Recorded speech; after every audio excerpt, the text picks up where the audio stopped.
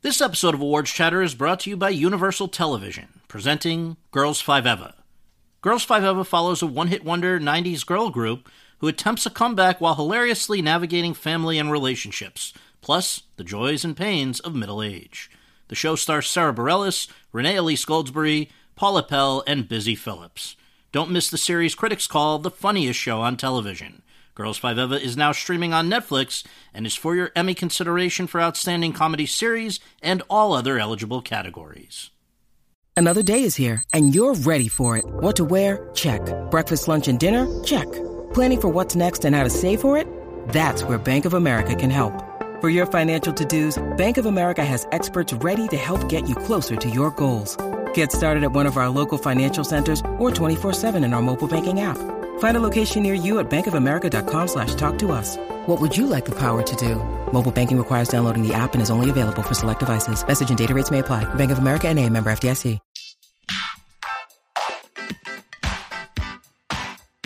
Hi, everyone, and thank you for tuning in to Episode 4 of Awards Chatter, the Hollywood Reporter's weekly awards podcast. I'm Scott Feinberg, and I am pleased to be joined on this episode by the writer, director, and star of a new movie that's just opened in select cities. It's going to be expanding soon. It's called 99 Homes. The filmmaker is Ramin Bahrani. The star is Michael Shannon. Bahrani's been called the director of the decade by Roger Ebert shortly before he passed away.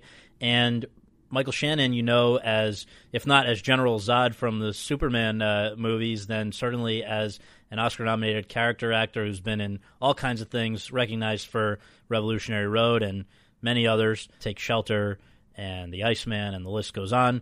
They are here in New York for various reasons. The reason I'm here is the New York Film Festival, the 53rd, is now underway. It got underway on Saturday night rather than Friday, which is the usual way of things, because the Pope decided to come to town. So on Saturday night, the festival kicked off with the world premiere in 3D of Robert Zemeckis' The Walk, which stars Joseph Gordon-Levitt as Philippe Petit, the subject of the Oscar-winning documentary from 2008 called Man on Wire. This is the guy that walked between the World Trade Centers in 1974, and Robert Zemeckis, through the power of 3D and visual effects, puts you right up on the wire with him, which is a interesting place to be. For some people, it was a little much. There was some vomiting happening in the bathrooms after that sequence in the movie, but a very interesting movie that's going to certainly be a contender in below-the-line categories, such as visual effects, maybe sound, and some others. And we'll see about the above-the-line categories. Sony would love for that to be the case, but it's a very competitive year in picture and actor, so we'll see. The festival here has also already now screened The Martian, which had premiered previously in Toronto and went over here very well as well, and coincidentally showed here the night before it was revealed that water has been found on Mars, and on the night of the eclipse. So space was on a lot of people's mind at that time, and that can only help. Also screening here already has been more New York Film Festival kinds of movies, the foreign language movies, documentaries, and then just plain eccentric out there movies like The Lobster, which premiered in Cannes and then came here. It's an English-language movie that I saw and really enjoyed. I'm not even going to try to pronounce the filmmaker's name, but you know Colin Farrell, and you know Rachel Weisz, and some of the other folks who are in it, Olivia Colman. Really interesting, worth seeing. Probably not an awards movie, like a lot of movies at this festival, but definitely an interesting one.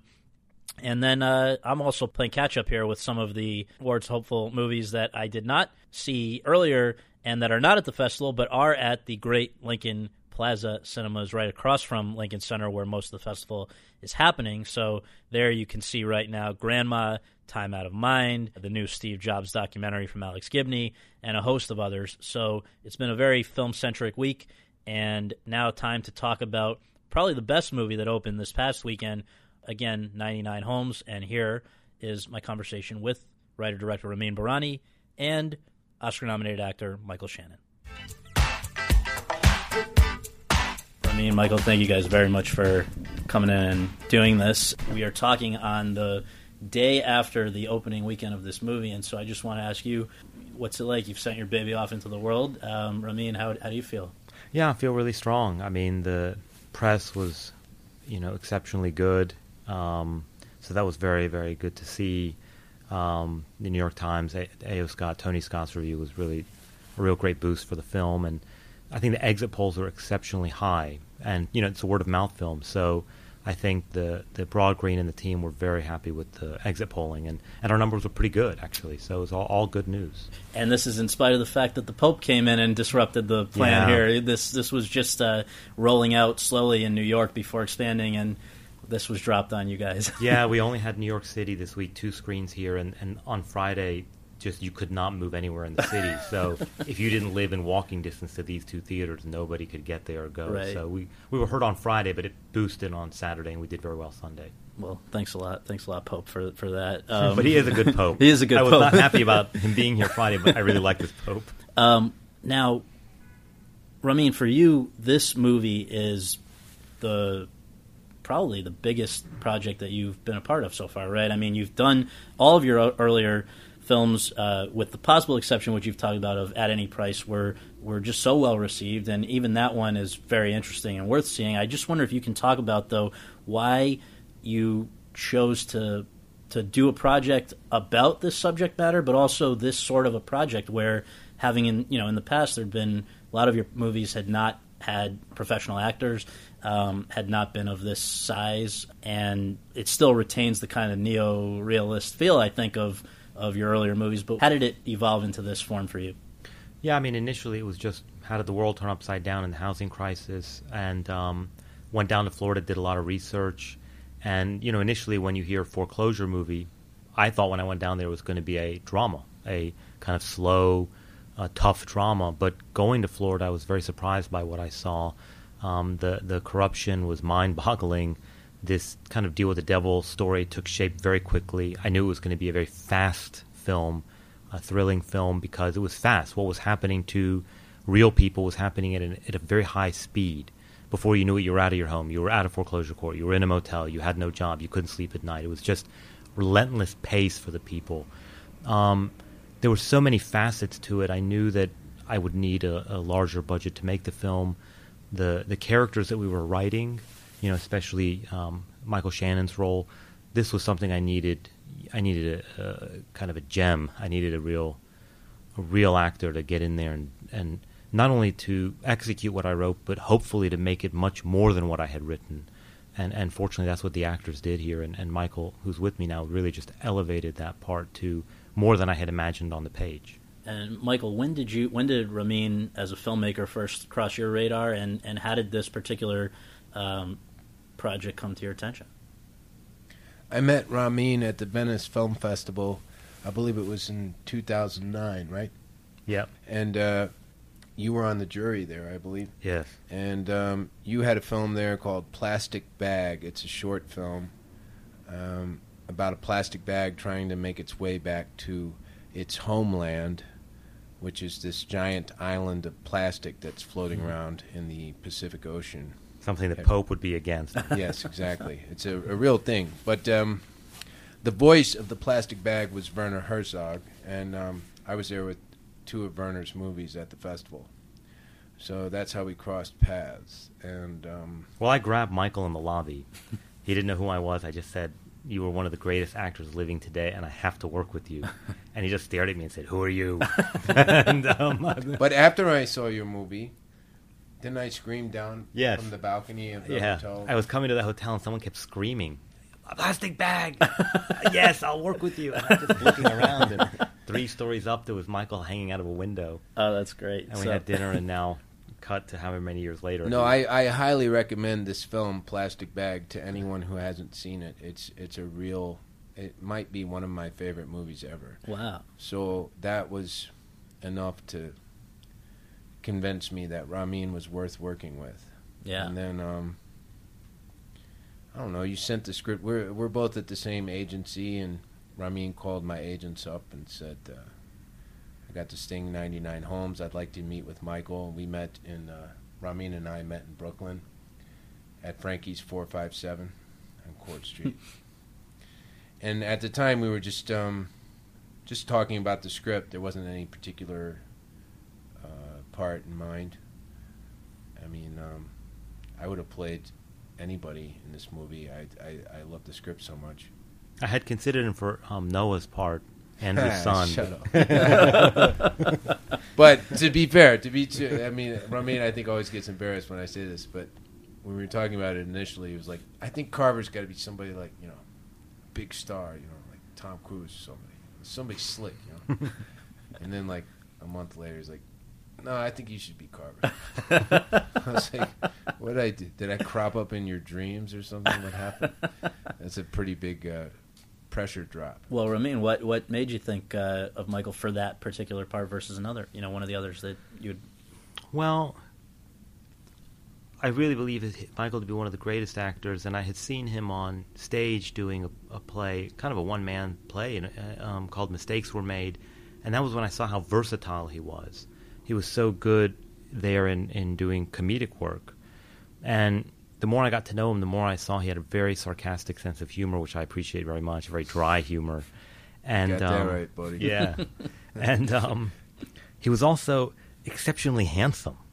Like, he was always going to the beach with his daughters, who he loves more than anything, and he was very tan, and he looked like a god. And I was like, why isn't this guy handsome and charming in movies? Mm-hmm. Why does he always get cast as like a mean bad guy? And in my movie, I just don't see Rick Carver as a bad guy. I see him as a product of the system. I think the system is the real villain here. It's so, I think, clear in the film. And Michael's character, I wanted it to be a real transformation, doing something very different, talking a lot, being very slick, looking very handsome, being very seductive, having a lot of kind of sarcastic humor. And I rewrote a lot of that when he said he would be in the film. And then, of course, Michael improvised some of that. Mm. There was room for that in the film, and some of the very good lines Michael improvising on set. Well, let's take this opportunity for people who haven't yet seen the movie to just share a little bit about who Mr. Carver is and what he sort of represents in the movie. Michael, can you kind of summarize a little bit about your character? Of course. Rick Carver is a real estate broker in the Orlando area in Florida. And when the foreclosure crisis hit, he was assigned the task of doing evictions and assigned to do a lot of them. I liken it to the bubonic plague. Somebody had to go clean the bodies off the streets, and that's what he does. And he receives a lot of animosity from people, obviously, because he's the one who shows up and kicks them out of their house.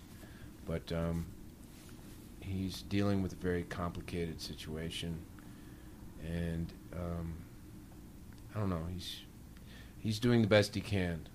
I mean, Ramin is very swift to point out that I can't help but feel empathy for my characters, which is true all the time. I mean, even when I played Richard Kuklinski in The Iceman, I would always say, what a sad story. Right.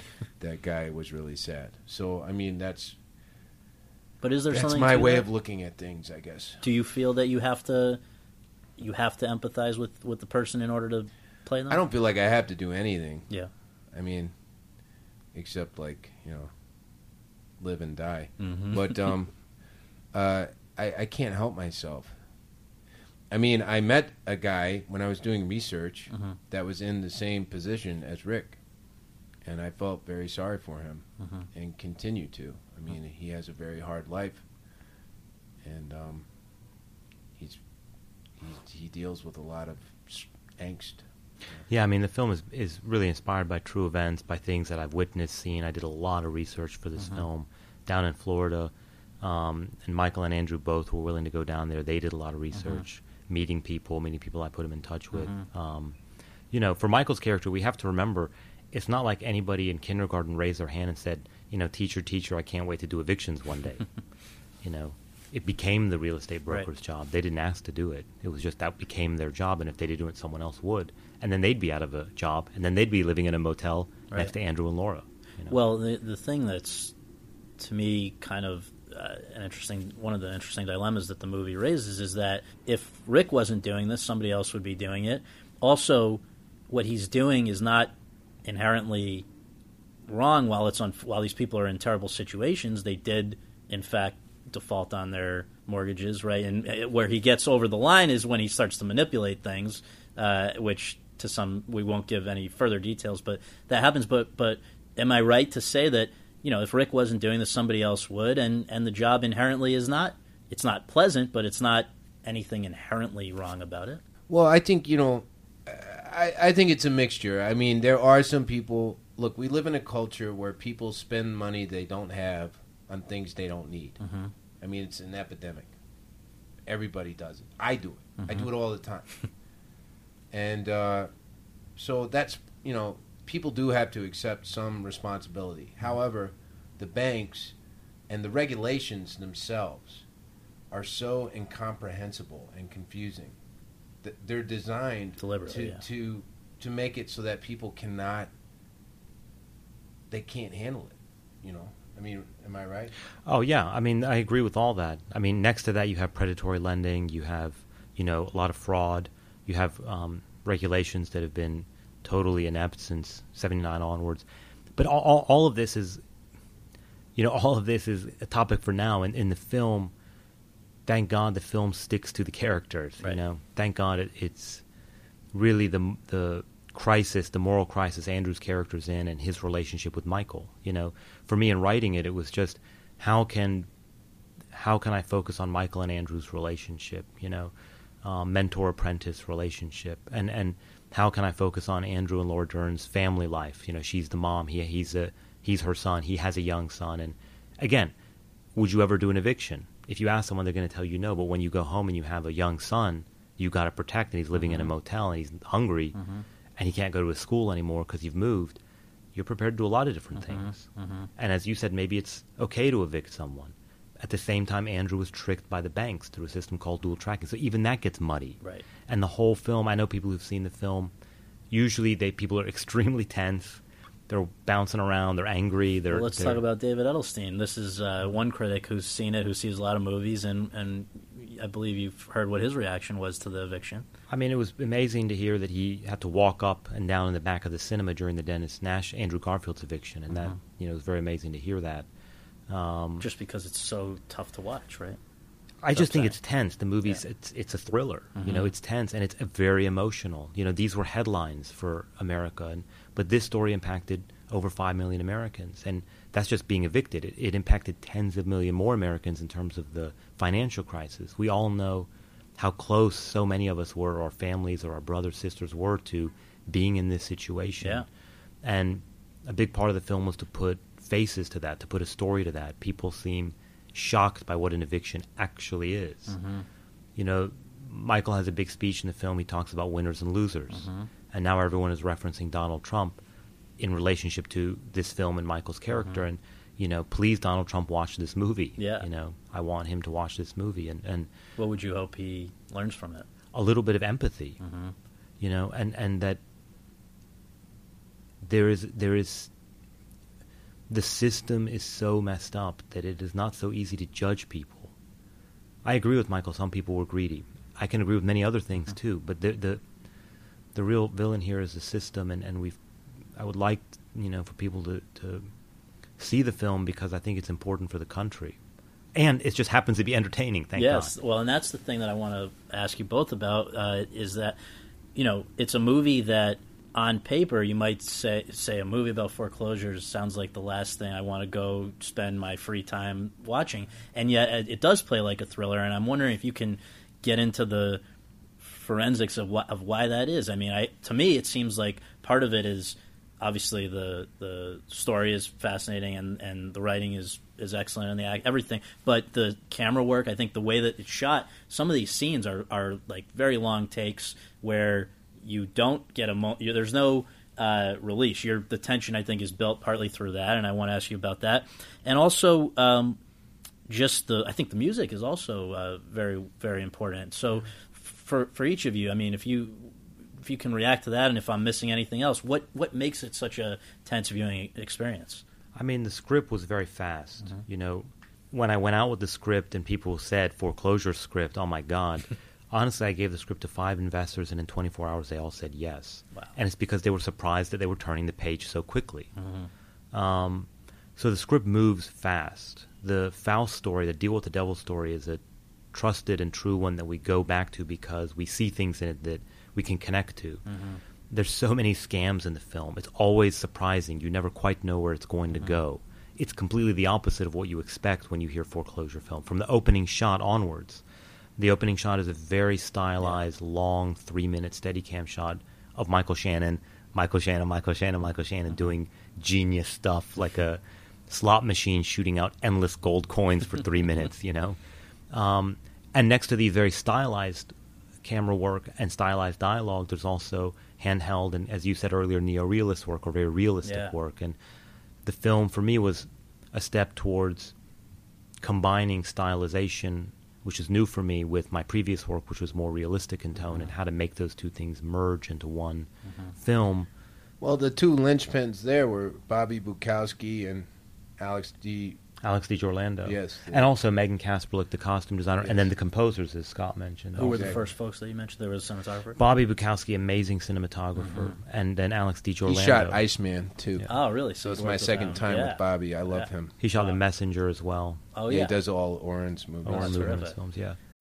When you need mealtime inspiration, it's worth shopping Kroger, where you'll find over 30,000 mouth-watering choices that excite your inner foodie. And no matter what tasty choice you make, you'll enjoy our everyday low prices, plus extra ways to save, like digital coupons worth over $600 each week. You can also save up to $1 off per gallon at the pump with fuel points. More savings and more inspiring flavors make shopping Kroger worth it every time. Kroger, fresh for everyone. Fuel restrictions apply. Michael, what's it like for you when you're doing some of those long takes, like the opening scene, like some of the others? It's fascinating for us to watch. Do you like that, though, where you kind of you have to be on for that amount of time? Well, it's stressful. It's stressful knowing that it's the opening of the movie. Yeah. I mean, the second Ramin said we're going to do this in one shot, I knew exactly what he was going for. I knew why he was doing it. It totally made sense. But, you know, I, like most actors, am hypercritical of myself, so it was hard to walk away after a cut and feel like, oh, that's good enough. That'll work, you know. How many we takes? did it. 17. 17, Yeah. wow. Yeah. Does that feel like a workout? Is that grueling to do? I was seeing stars by the end, yeah. Although I would have done it another You would have done 45 times. He would have done 45. I would have done it all day long. Yeah. We actually that wasn't the only scene we did that day. Yeah. Wow. We did another scene that afternoon. Yeah, I had to go shoot the elderly man's eviction. Oh, That God. same day. Yeah. Wow. Shot that one Long very day quick. for Ramin. Yeah. Jesus, forget about me. Well, for the whole group. And just for a point of reference, because it was, I think it's only $8 million movie, right? A little less. A little less. Yeah. But I imagine you had a tight schedule. That's why you're doing 32 days. 32 days. Yeah. What was it like for you guys? How did you set it up so that, I mean, again, the guy who Michael first evicts is played by Andrew Garfield, and then Andrew Garfield's character, as we've sort of hinted at, Comes under my wing. Comes under his wing. What was your interaction with Andrew Garfield like during the time that you guys were down there shooting the movie? Was this very method, sort of avoid each other or whatever off when the cameras weren't rolling, or how did you guys approach it? We just kind of did the work. I mean, I don't know. Like, I don't know how else we would have done it. I mean, we spend all day together, so when we get to leave, we usually go our separate ways. You know, I mean, I wouldn't hang out with that after work. I would get the hell away from everybody. Yeah, I think we as had quickly as possible. Right. During the shoot, I think we only had dinner 2-3 times. You and I were just exhausted. Yeah, I would just go by myself and have a quick dinner and then go to bed. I mean, it's like, You know, their acting styles were very different, Michael and Andrew, and that was very exciting and challenging sometimes. Yeah. You know, Andrew's very loose, very improvisational. He wants to change things every single take, searching for something. And Michael has a strong sense of what he wants to do. And that created electricity on set.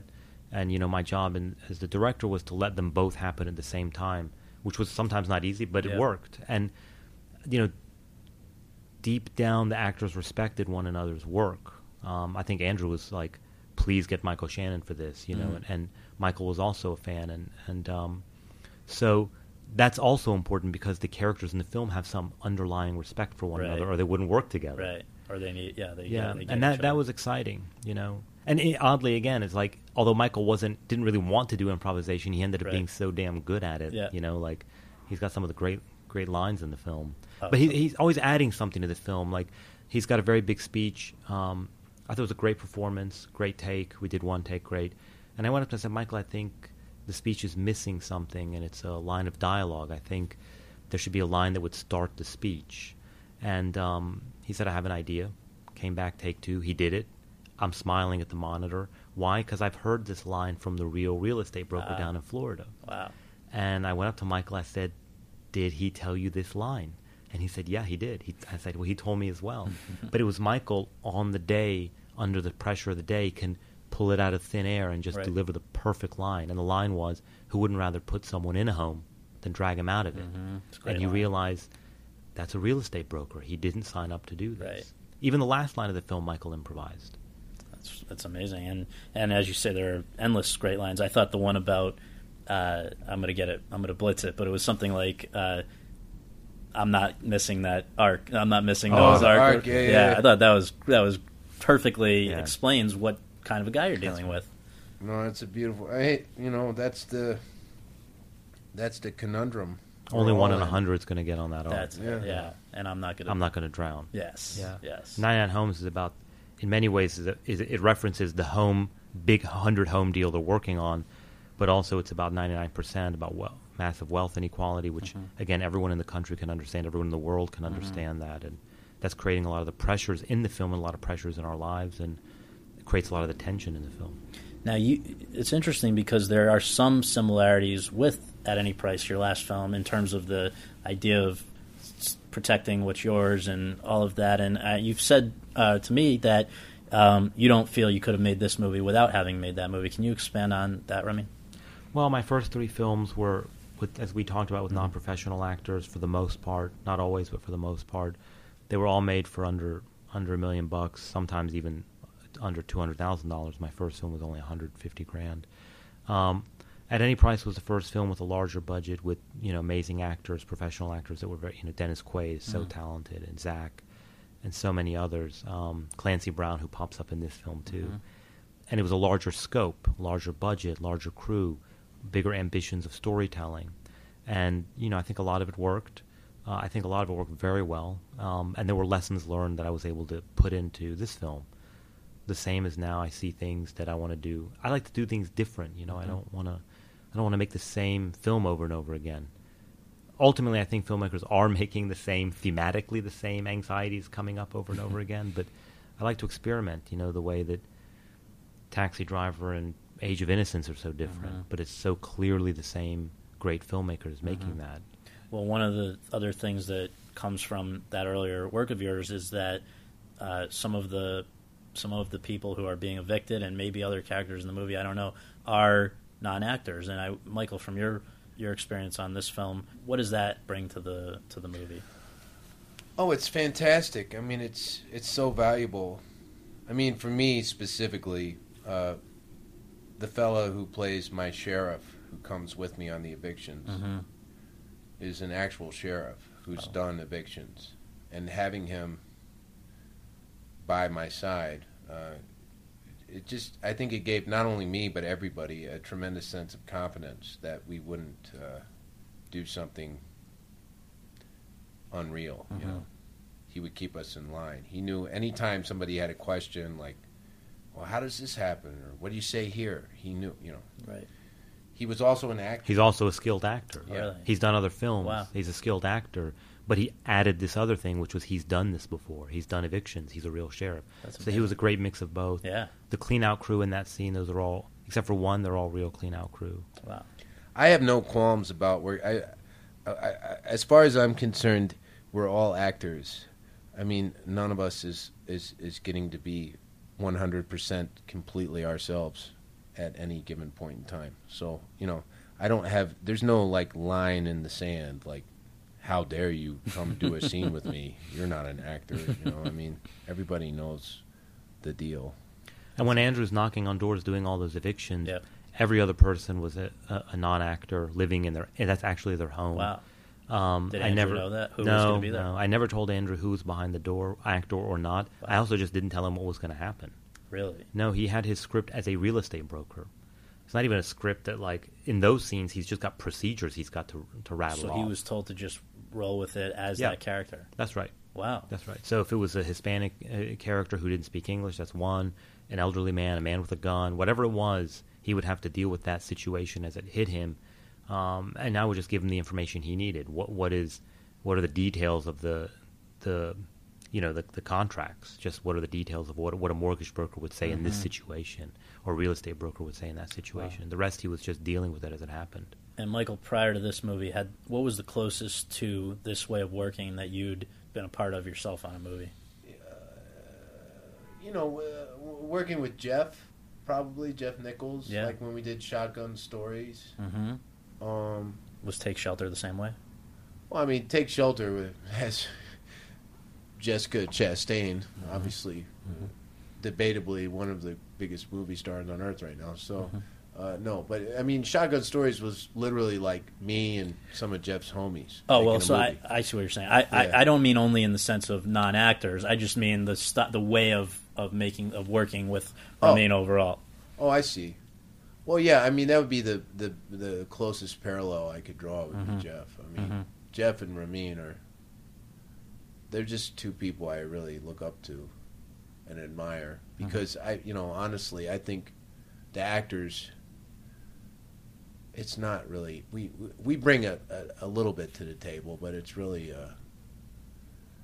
the writer directors. I mean, they devote themselves to these stories, and it's a miracle that someone like Ramin would work this hard for these to get these people's story out there, knowing that there may not ultimately be any reward for him whatsoever, just out of sheer devotion and compassion for other people. It's really moving.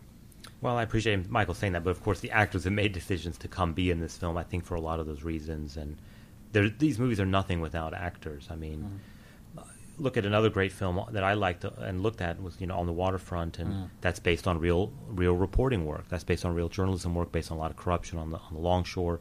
But we don't think about that first. We think about what a great actor Marlon Brando was, and the entire cast, and we think about the great story and the great characters, and then we think about, that was based on a lot of reporting work and based on corruption. And in fact, I think there were some real longshoremen in that movie, so that's very interesting. That's right. Yeah. It's a film I really love. Oh, terrific. It's funny, I was just talking with, we're working to do something with Eva Marie Saint, so today we were just thinking about that. Wow. Yeah.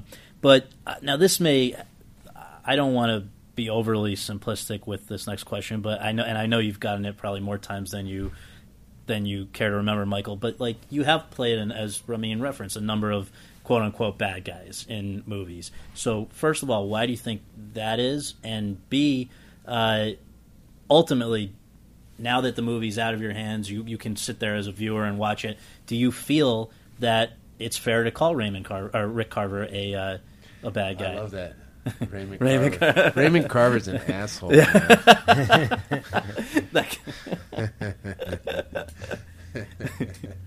Oh my God, I gotta recover. Okay. I don't know. I don't judge people. I mean, I think the world is a horrifying place, and it's full of people that are struggling to do the best they can, and you get a lot of curveballs thrown your way. We all do, and the only way I ever look at any character I've ever played is as a person, a citizen of the world. I don't know. I mean, like, I played a lot of bad guys. Well, I played Dave Carnes in World Trade Center. Now, there's a guy who's very intense. Was he a bad guy? He went down to Ground Zero and excavated cops out of the rubble. I don't know where I just don't know where it comes from. I mean, I did play Richard Kuklinski, but like you bring up Take Shelter. I mean, Curtis, I think, is a very decent human being. Great guy. I mean, I don't know where it comes from. I literally don't know. I feel like it's like a phantom, Where the idea that you play, phantasmagorical thing. I think it's just because you're an intense actor. People I'm get a very it confused. intense guy, yeah. But that's maybe particularly on the dance floor. maybe because I'm gonna get a comedy out of other than Kangaroo Jack. I would like for Michael to do a comedy with me. Me and Ramin are going to remake Animal Crackers. Yeah, that's our next project. Kangaroo Jacker. Yeah. No, but we do have a couple. We have 2 or 3 projects we want to do together, and I will. Oh, that's great. I will promise you that one of them will be Michael with his hair down and in Bermuda shorts. The Hangover 4. Hangover 4. That sounds like a really good project for me to do. I've been waiting for it my whole career. Yes, exactly. That's what I've been building towards. Well, and lest anyone think that Michael, if they mistakenly think that Michael... I did play Kemp Valley, who apparently... That's a tough one, because apparently he really did do some pretty reprehensible things, which is awkward. Remind me but which now that he's character dead. was which movie? Kemp Valley is in The Runaways. Oh, yeah. He's the manager yes. producer of The Runaways. Right. Well, I think people also need to... What is it really speaks to your range and abilities as an actor, and also the fact that, you know, what a year you've had is... Tonight, another movie is premiering across town called Freeheld. Yes, and you're playing in that movie a guy who I don't think anybody would mistake as a bad guy. No, Dane Wells is a pretty decent fella. Yeah. Maybe, if you don't mind, can we just take a moment and share what your character, who you are in that film as well? Sure. Freeheld is the story of Laurel Hester. She was a police detective in Ocean County, New Jersey. She was gay. She kept it a secret from her coworkers. I play her partner, Dane Wells. We did undercover work together. And then she develops... well, first of all, she meets a woman, Stacy, and falls in love. And they move in together. Still, the whole time, keeping it a secret from the force. And then Laurel gets sick. She develops cancer. And eventually, she finally tells me that she's gay, or tells Dane, and then she tells me she's sick, and she wants to give her pension to her domestic partner, but the freeholders of Ocean County, it's like our town council or whatever, they deny her that privilege, so we fight to get Stacy Laurel's pension. And I saw it in Toronto, and people are extremely moved by it. I don't think I've ever heard so many people crying in a theater. Yeah, I was a mess. Yeah. Yeah, and very powerful. And again, your character is a very heroic guy in that one. So quite a contrast in just 1 year. But to close up, to wrap up, I want to ask each of you, just coming back to 99 Homes, what it is that, if it was up to you, when people leave this movie, as it expands around the country, they go and see it. As they leave, what do you hope they will be thinking or doing differently in their own lives? And do you think it actually can change anything? Do you hope that it can, in some way, make this type of a situation less likely? So, Michael, do you want to go first? Sure. Well, yeah, I think it's a pretty good reminder that you have to pay attention. You know, you can't take things for granted. You can't assume that the system is going to take care of you, or that it has your best interest at heart, because it probably doesn't. And you can't wait for somebody else to change things. You have to take the initiative yourself.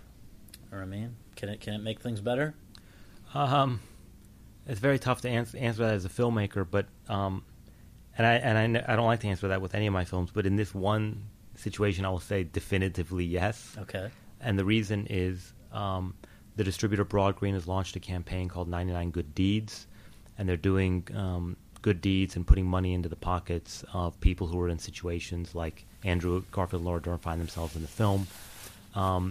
Lynn Simoniak is a fraud attorney. I did a lot of research with her. She's sued the banks for $100 million and won. You may have seen her on 60 Minutes. She created a non-for-profit with her winnings, and based on the trailer alone, somebody donated $20,000 to her. And I just had a screening for the tech industry in San Francisco, in Silicon Valley, and one of the people attending that event is also now going to donate to Lynn's non-for-profit. So in this case, I can say definitively yes. That's great. The only other thing I would ask of audiences who see the film is if they like it, to tell 99 of their friends to see it, and if they don't like it, just tell their enemies. That's no problem. Well, I guess the fastest way to do that is probably Facebook it or tweet it or Please, something, yeah, right? because it's a word of mouth film, and it's doing great. As I mentioned, the polls are very high, and for people to see this, we need people to talk about it. So appreciate you talking about it right now. Oh, thank you for coming and doing this, both of you. And thanks for asking your dad to see the film. That was very nice. He enjoyed it, I enjoyed it, and I think everyone else will as well. So appreciate you guys coming in. Thank you. Thanks, Scott.